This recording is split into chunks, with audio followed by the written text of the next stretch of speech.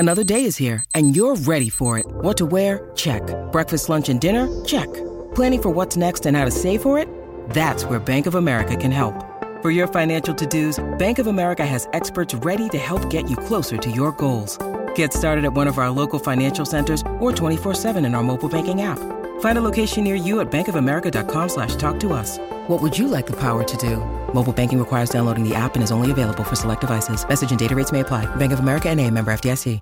The longest field goal ever attempted is 76 yards. The longest field goal ever missed? Also 76 yards. Why bring this up? Because knowing your limits matters, both when you're kicking a field goal and when you gamble. Betting more than you're comfortable with is like trying a 70-yard field goal. It probably won't go well. So set a limit when you gamble and stick to it. Want more helpful tips like this? Go to keepitfunohio.com for games, quizzes, and lots of ways to keep your gambling from getting out of hand.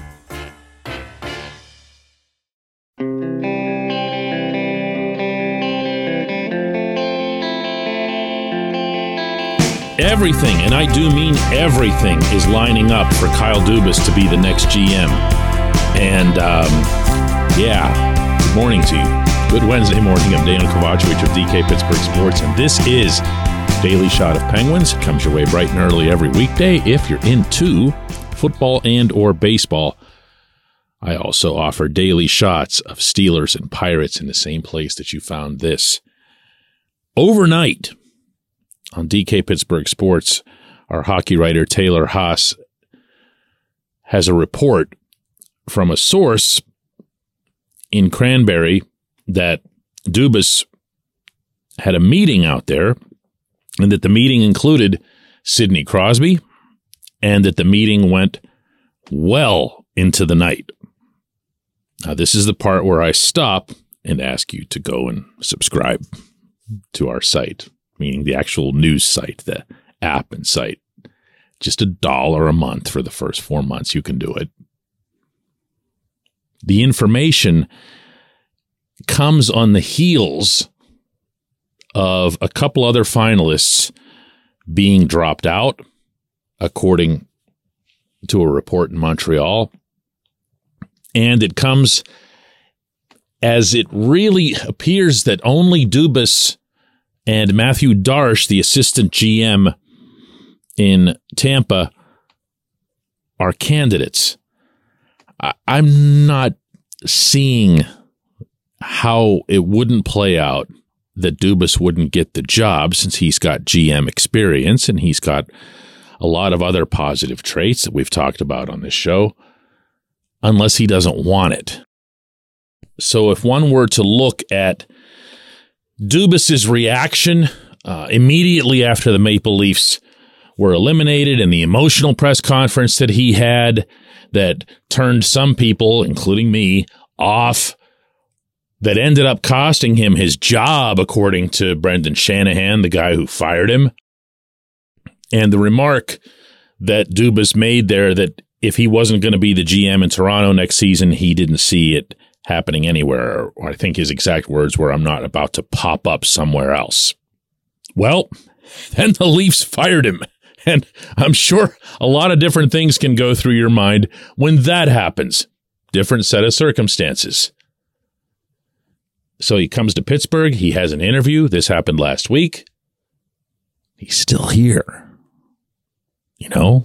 and he went and spent a Tuesday night at the practice facility with at least Sid in the fold, as well as at least one member of the media relations staff. And again, that's per the source that led to Taylor's report. And if I were the Penguins and I really wanted this individual to be my next GM, and I had Sid in my employ, I'd say, "Hey, Sid, got a minute? How about a few minutes?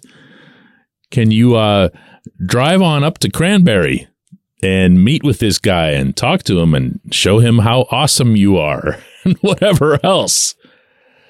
And even though Sid is not at all the type to want to get involved in processes like this, I would hope that between Sid and Mike Sullivan and other actual hockey people remaining in the Penguins fold, there aren't many, of any influence, that they would understand that this is a situation where they would need to be involved. I don't want the Boston executive people at Fenway Sports Group making this call without significant help. I don't want Kevin Acklin, who I really like and respect as a president of business operations, making this call.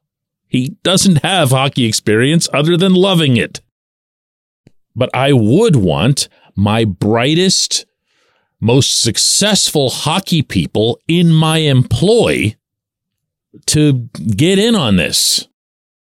So as opposed to viewing this as any sort of negative, meaning that you would have Sid involved, and you don't want your players running the ship and whatever else here, this is a great positive. It is the most encouraging thing I have seen, heard, or read about this whole thing for weeks now. Because what have you been hearing me talk about on this show? Most of that time, it's been, I have no idea who these people are who are doing the hiring. I have no idea what their qualifications are. I have no idea even what their passion level is when you're talking about the FSG people. You just don't know. You don't know. I'm not saying it's not there. I'm saying that you don't know. But I'm also picturing, and didn't humor me on this, okay? Because this is one of those things that allows your imagination to run wild. I'm also picturing a scenario in which Sid, who's just a complete hockey junkie, not just playing it, but studying it, picking apart, watching it, although he has admitted in the past he has a tough time watching playoffs when the Penguins aren't participating, picking up everything that he can and being as open and honest as he's capable of, being Mr. Loyal Captain and all that stuff, of saying how it is on the roster. What's there right now? He doesn't have to go in there and say, hey, man, we can talk, but you got to shoot Jeff Carter into the hot sun before we even get past hello. He doesn't have to do anything like that. That's not anything. Nobody who's even remotely qualified to do anything in hockey would need to be told that. But you can make sure that there are hockey people involved. So whoever it was that would have come up with this decision or this idea to have the prospective GM meet with the local franchise icon, that's good stuff. And if it turns out, we find out later that it was the FSG people, hey man, hats off. Hats off. I'm always willing to offer up stick taps to a good idea. When we come back, J1Q.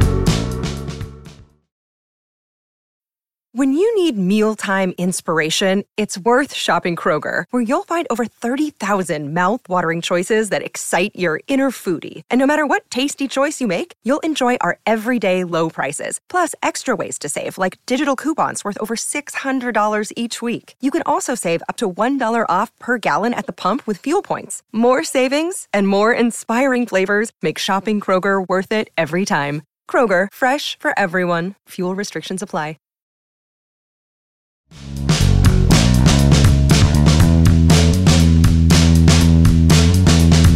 Today's J1Q comes from Paul, who says, you nailed it, DK. Bob has been stellar, referring, of course, to Sergei Bobrovsky. Of the available goaltenders and possible trade candidates that might be out there, is there anyone you think can step up to that level? Oh, yeah, there's one. There's one for sure. And he might even be available, but you got to be ready to give up the moon to get him, and that's Connor Hellebuck in Winnipeg. The Jets just went through an awful playoff run. It was toxic, that exposed a lot of bad things that have been kind of floating beneath the surface with that franchise for about 3 or 4 years now. And without boring you with all kinds of Winnipeg stuff, Hellebuck has made pretty clear to everybody in Manitoba, including the media, that he's got no interest in being part of any kind of rebuild, and I wouldn't blame him for that. This is a Vezina Trophy elite goaltender who's an old school horse, takes the net night after night after night. Name the Jets' backup goaltender. Can you do that? No. Name any Jets backup goaltender over the past 5 years. You can't do that. You know why? They're never used. They kind of manage the gate over there by the end of the bench. That's it. They're folding chair specialists. Yeah, he's available. Go get him. He is a player, and I don't say this very often, but he's a player for whom I would just go to Kevin Cheveldayoff and just say to him, listen, man, you tell us, what do you want? What do you want? And if he says, I want your first round pick in this year and that year, or whatever, I just, okay. You clear out whatever cap space you need to clear out, and you sign Hellebuck to a deal that is somewhere in that range, meaning the Bobrovsky range, the Andrei Vasilevsky range, 8-9 million, whatever it is, and you make him your next franchise goaltender. That's how you deal with a player of that caliber at that position. And I don't know that I'd say that for anyone else. In fact, when the Bob subject came up on an episode of this very program last week, I said that I would not expect any goaltenders anywhere to be getting contracts like that except for the guy in Winnipeg. That's how strongly I feel about Hellebuck. He is that guy. If it isn't Hellebuck, good luck. Good luck. What do you want? Do you want to pretend that John Gibson, just because he's a local kid and had a promising start to his career in Anaheim, can still be that superstar? I mean, maybe he can, but maybe he's already too shell-shocked. Maybe he's just seen way too much vulcanized rubber and it's affected him. I'm not sure that I'd want to be the one sorting that out after making some massive trade or investing some massive amount of money, or both. With Hellebuck, you know what you got. Forget everything else. Get yourself a goalie. I appreciate the question. I appreciate everybody listening to Daily Shot of Penguins. And boy, is stuff getting interesting now, huh? Let's do it again tomorrow.